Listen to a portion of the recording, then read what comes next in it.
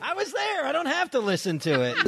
This week's show because it was a disaster. When you live in a beach resort, it's easy to forget whether you are playing or working. On each week's show, we settle in with a cocktail and try to figure out if there is a difference. This is Day Drinking on Delmarva. I am Todd from GoodCleanFunLife.com. And I'm Tony Russo, no relation, and you are listening to Day Drinking on Delmarva, a show about life and culture on the Delmarva Peninsula. Todd drinks because he gets to live here. I drink because I have to live here. And that just gets truer every week. On my end, too, I feel like. Yeah. You're just having happier times. And I'm just plugging along with this low-burning hatred that I don't really have an outlet for. Never mind. I can tell you after the show, but I had one of the worst thoughts, really one of the worst thoughts I've ever had. And I'm not saying it out loud. It just, I was going to say it. I'm like, don't, that can't be on the record. So much to get to this week. We've had, the season has started. So that's a big hooray for that. Getting ready for my trip. I'll be going away soon. And we have one cool thing coming up along with our picture book section. But before that, let's talk about our sponsors. Our sponsors each week are the drink we are drinking, is the drinks we are drinking. Sponsor is the drinks we are drinking. And this week it is water for me.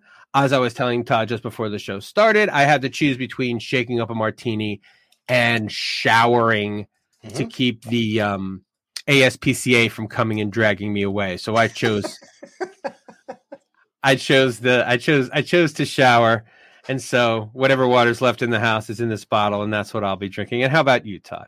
I'm drinking a High Noon today. A great lawn cutting beverage. And since we shifted the podcast, we're doing a recording a little bit early. I have some friends coming over. We've got some things to clean up after the podcast. So, not gonna get right into the bourbon just yet. This is a little bracer to kind of, Your friends aren't coming to clean then. They're not coming to do the cleaning. No, that would be nice though.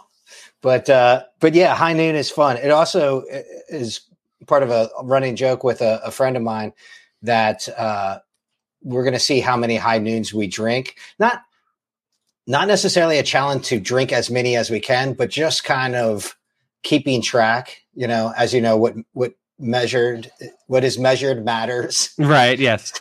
So we're going to, have a little over under. And there's been some debate amongst the circle and people that I share this with, whether it's way too high a number for total number between Memorial Day and Labor Day, or if it's too low a number. So I'm sorry, that was oblique.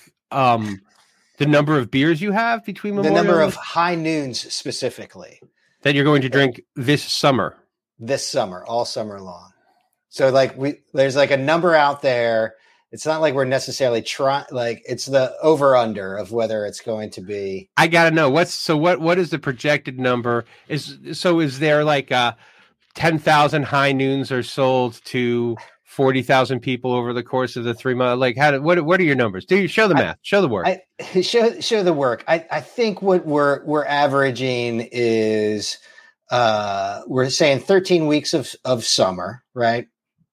And we're thinking an average of 4 a day. So that's, 1 or 2 during the weekday, maybe many more on the weekends. So what's that? 4 for 91. 62. Yeah, so it's like 364 is kind of the number, which when you hear that number seems like a very high number, but it could easily be that if you go like one of the participants did on Memorial Day and drank a 12-pack and a half. Yeah, out on the boat. That I guess you're off to a good start. That seems like a lot. It seems like a bigger number because this is just that. You won't exclusively be drinking this beverage, so sometimes you'll have other things as well. Yeah. Although I'm wondering if we do double down on it, if we can get some sort of sponsorship. I'm not wondering. I'm hopeful, or like to fantasize that might happen. I know it won't happen. But who's the brewery? I don't know. That's a great question.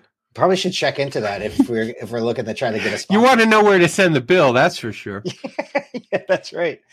But it's a they're out of Modesto, California. They're High Noon Spirits Company. It's probably a subsidiary of somebody out there. Oh, I wonder if it's the if it's the whiskey company. Is there a High Noon whiskey? Yeah, I think you've had it. We need to. What's the? Oh no, Old West. It's called or something. Oh yeah, you know what I'm talking about now. High West. High West. That's out of Park City. There you go. I'm sorry to derail your story with that. And I'm like, oh, it's the whiskey company. Well, anyway, good luck to you on that. That seems like a lot. I mean, I could commit to drinking 4 things per day.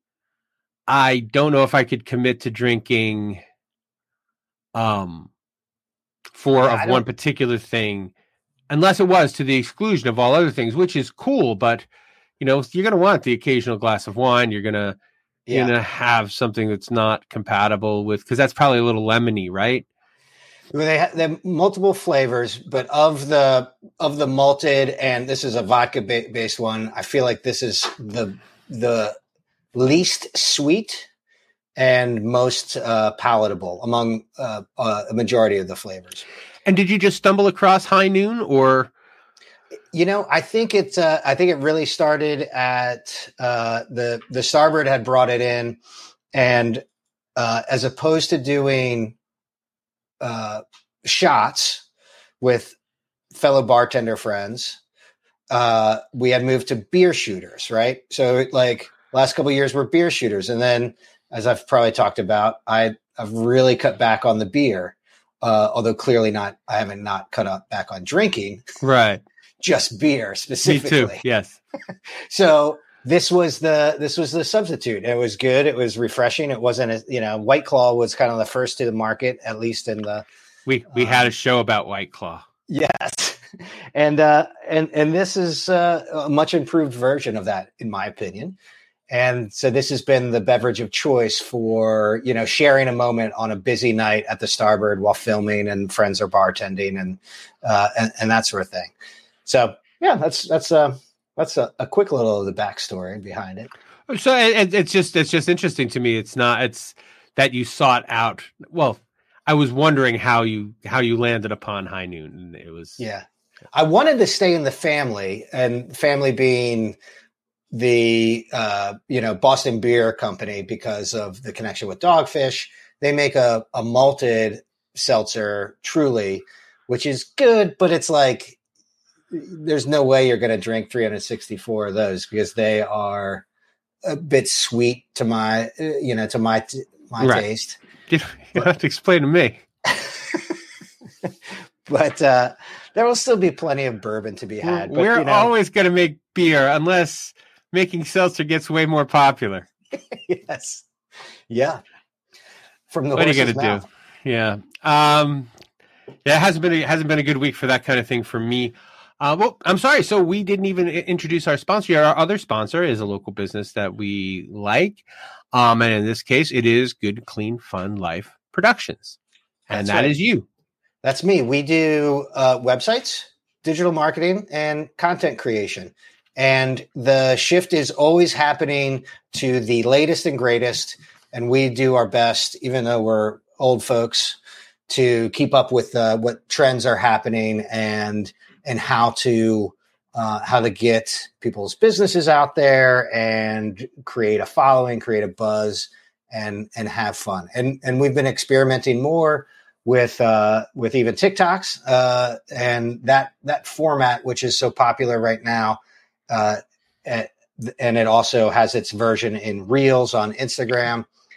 That we're playing with the sounds that people find very popular. That's definitely what's getting pushed out.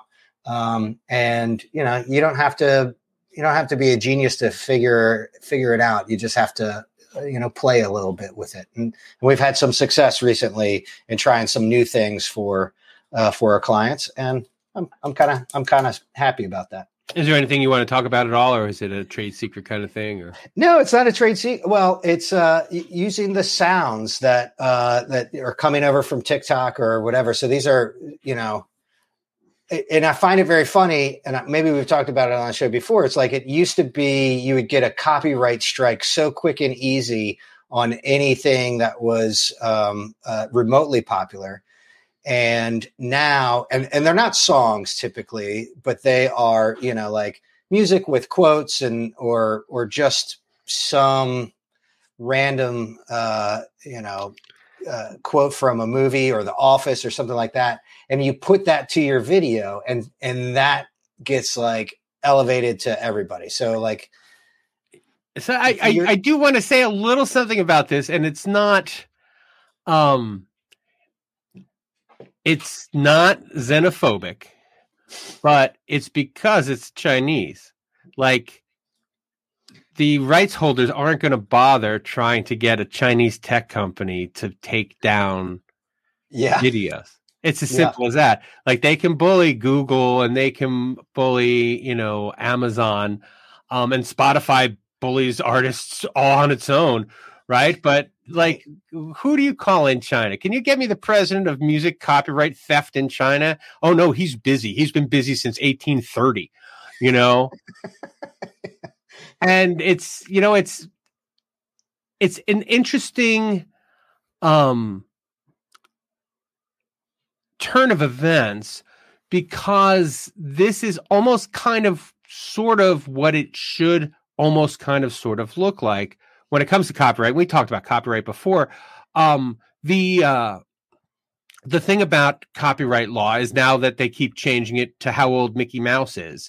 Right. There are things that are staying in copyright for a very, very long time. And unfortunately, they can't get discovered, because, I think I told you about this. Like, if I died tomorrow, like, by the time my rights were able to be sold, there'd be like 10 or 15 people who would have a say in what happens to the rights of my book or whatever. And why negotiate with that when you can just reach back to something that was written before 1923 and do whatever you like with it?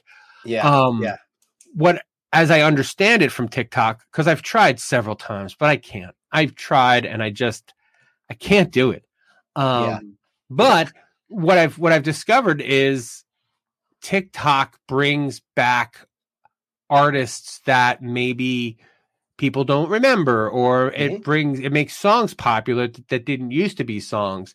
So, rather than the artists all fighting with China or any of the publishers fighting with China, they let the song go viral on TikTok in hopes that it moves the needle on songs that hadn't had their needle moved in a very, very long time.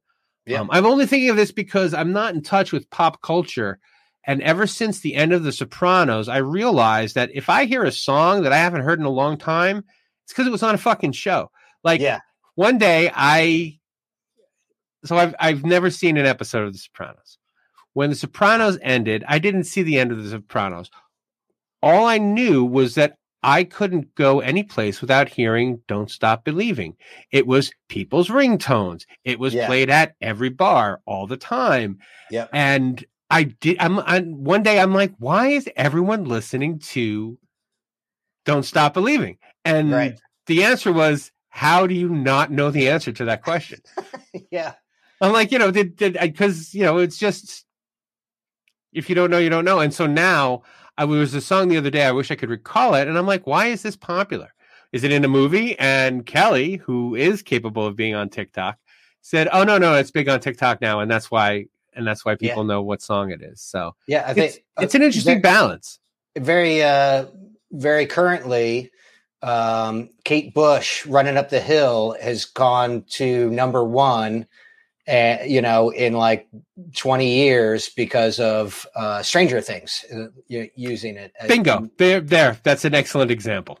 And I know, in talking to some of our musician friends, that managers and labels and stuff like that are encouraging them to do stuff on Reels and TikTok because it's the modern equivalent of radio play. If it gets, picked up, that will, that can elevate you very quickly. So I just think it's interesting. In fact, 2 weeks ago, one of the cover bands, who, very talented musicians, Kristen and the Noise, they got a great outfit, but prior to Memorial Day weekend, they learned like a dozen songs, brand new songs to them that are all popular on TikTok so that they could do a medley. And it was fantastic. And the crowd reaction was, was well worth it, I would say. Right. Yeah. So that was the sponsor section. Yeah. Yeah. We know a little bit about copyright, and it's just something. It's something that fascinates me. That just continues to fascinate me. That Disney has that kind of pull to change the copyright. And at this point, what I always wanted to say was, I'm like, why don't we just exempt Mickey Mouse? All right, they're afraid that too many people are going to sell illegal Mickey Mouse things. Just exempt Mickey Mouse. And I'm like, yeah, but now they have also Luke Skywalker and Iron Man. So they, it will be, it'll be 75 years after George Lucas dies that Luke Skywalker enters the public domain. Yeah. And that seems like a long time from now. I mean, I hope it's a long time from now. I'm not one of the George Lucas haters. I don't have any opinion really about George Lucas. He wants to tell the stories he wants to tell, and I want to tell the stories I want to tell, so I'm not going to begrudge him. But it just seems like a long time to only be able to tell that story if you have an ungodly amount of money at your disposal. Right. And that's what we've talked about in the past, is this idea that intellectual property is really kind of the coin of the realm now. And if you can own a piece of intellectual property, we talked about Seth Green last or the week before last, I think. Oh yeah. If you can own a piece of intellectual property, then you're going to be able to earn money on that for the rest of your life and your children's lives and your grandchildren's lives and your great grandchildren's lives. And that might be more than you need. It might be, it might be more than anybody needs, Right. Right. Well, and then, the comment that social media can identify and take down something that is copyrighted in terms of music or that sort of thing, but at the same time does a very terrible job of, protecting people from potentially other horrible things in the world. And not only that, but they make zero effort on the written word.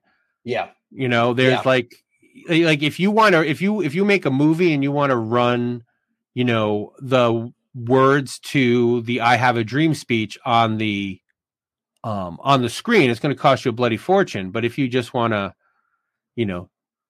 rewrite it and send it around on the on Facebook, that's perfectly acceptable. Yeah. And that's, the writer guy in me is like, music they care about because they have the DRM in music, and I guess they don't have it in print. How's that for exciting, kids? I don't know. Hey. Great story, Tony. All right. Each week we talk about one cool thing that happened to us because we live here or because we work here, or in this case, both. And I'm going to ask Todd if you want to start with your one cool thing for this week, because you got a couple linked one cool things. Yes. Well, should I put if you're able to watch us on the YouTube channel, we're doing our picture thing, and I've associated the picture thing with my one cool thing because we were up in Dewey, as we are often. And for the first time in working there for 8 years, we actually took our bikes with us to spend a nice day. We rode from Dewey to Rehoboth for a nice little breakfast. This was the day after Memorial Day. and just a gorgeous day. The crowds had left. We thought about going all the way to Lewis because, as we've discussed, there's a great little trail. The rails to trails. I'm sorry, I thought that went all the way down the coast. Well, it's pretty easy to get to. Where we had breakfast is probably 100 yards from the start of it. But, having not biked a lot or really at all in recent years, we, baby steps. But it's something that we'll definitely do again. And I know it's something that a lot of people really enjoy. It is something you have to be careful of, especially during the summer season. But one of the things that I do like about that stretch between Dewey and Rehoboth is it's the cars are 25 miles an hour speed zone. Not everybody obeys that. No, I'm one of them.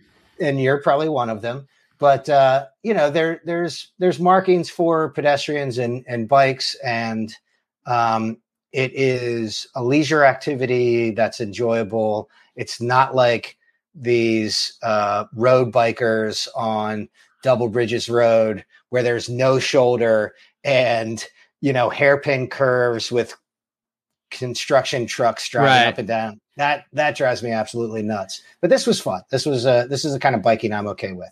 So we had a great time. And, I think if you're going to enjoy the beach and you're going to enjoy some time down here, it's worthwhile.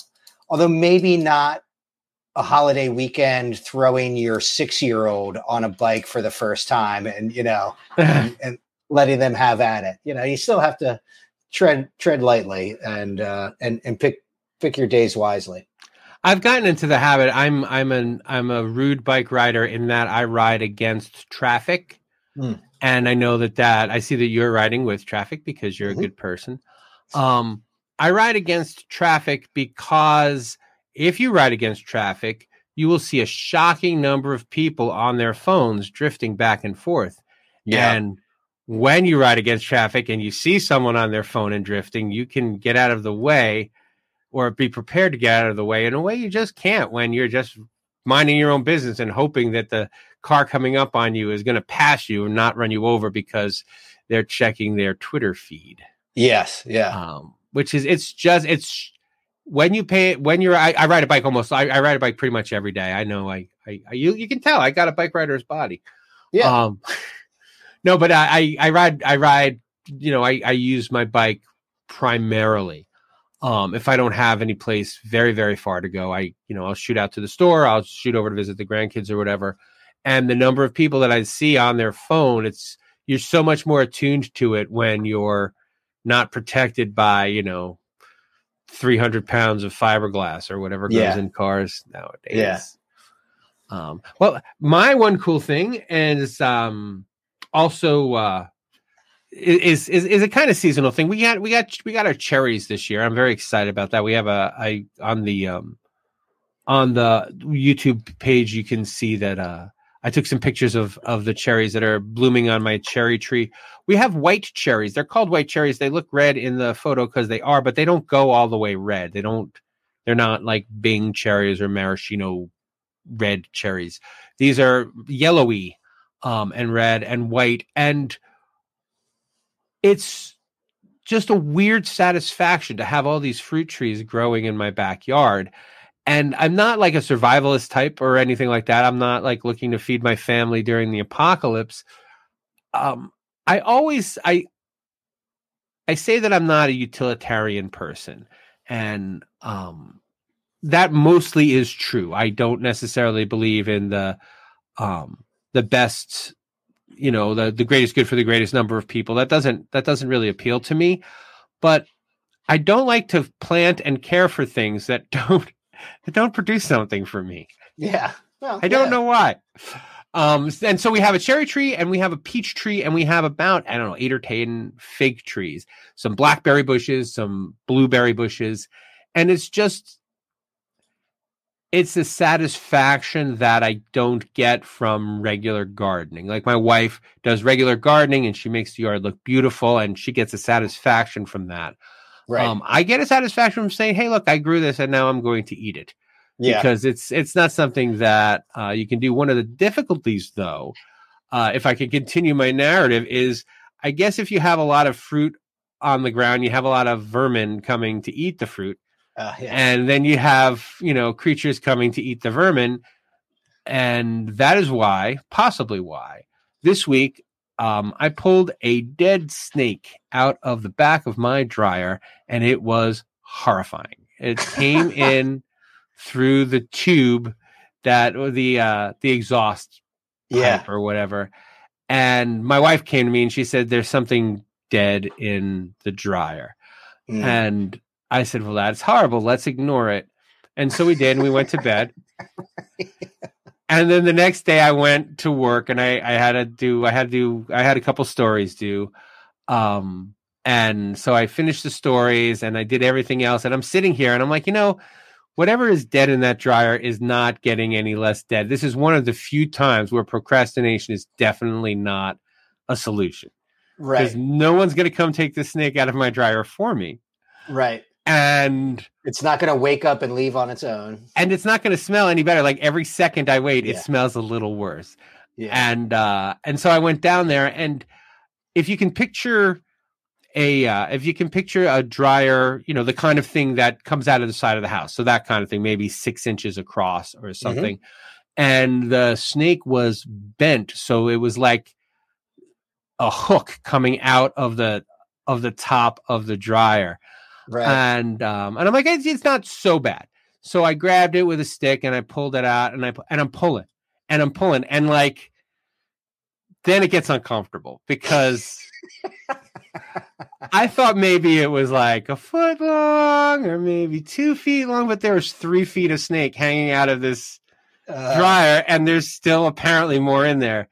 And so I had to go get another stick and kind of chopstick it out because it was wedged, and I wasn't ready to grab my gloves. I'm like, you can do this without using your gloves. Your gloves would be faster, but then you would suffer trauma because it's in the basement and it's already in a dark space. It's in, the basement isn't well lit. It's a basement.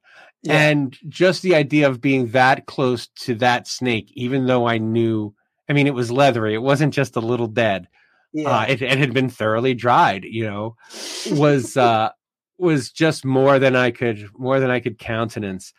And so I pulled it out, and when the rest of the snake kind of popped out all at once, it scared me and I screamed like a little girl, even though I was the one who pulled the snake out. I was holding the snake and I pulled it out, and I'm like, oh, a snake. And it was like, when I was thinking about it later, I'm like, what did you think was going to happen? How did you get scared when you already had 3 feet of the 4-foot snake pulled out into the room?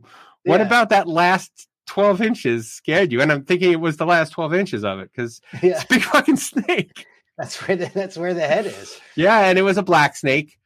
And I think it was a black snake. It could have just been, now that I'm thinking, it could have just been cooked.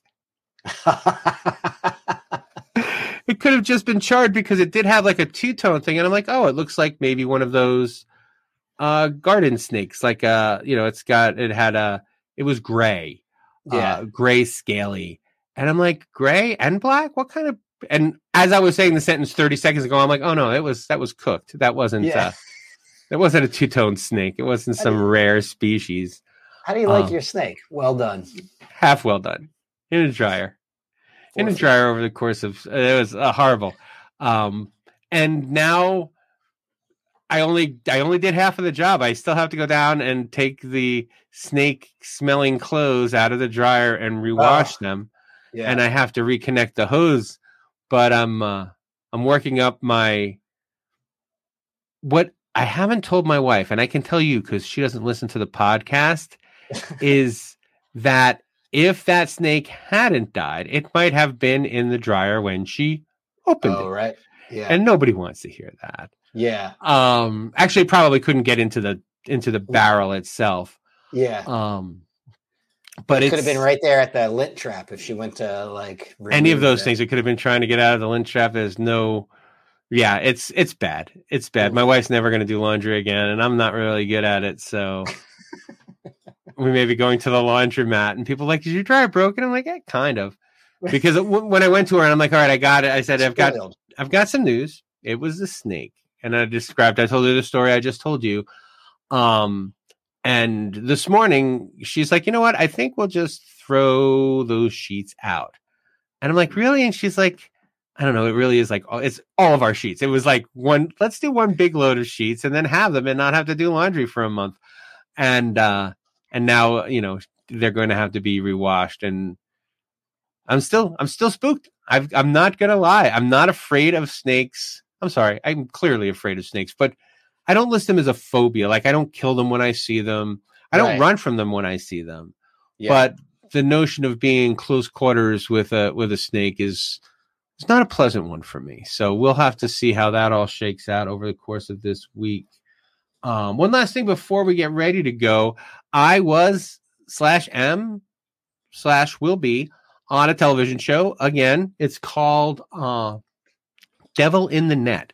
And it's on Discovery. And I think you can see it with just regular cable. Oh, cool. It is on Thursday night at 9, and it's only an hour long.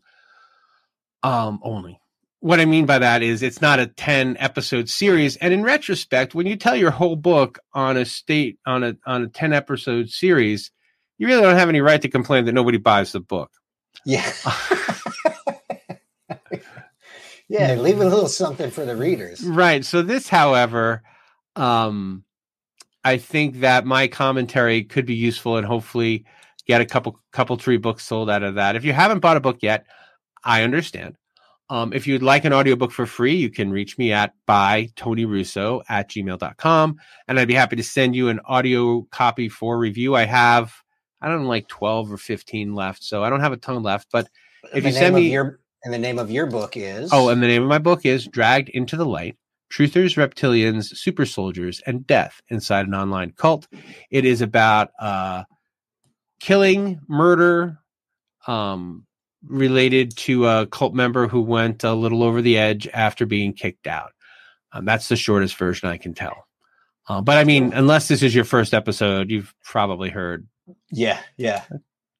Anyway, actually, just tell a friend to buy it. Say, hey, I heard about this cool book I think you would like. And that way you can feel like you did something without having to do anything. Because that would be perfectly acceptable to me as well.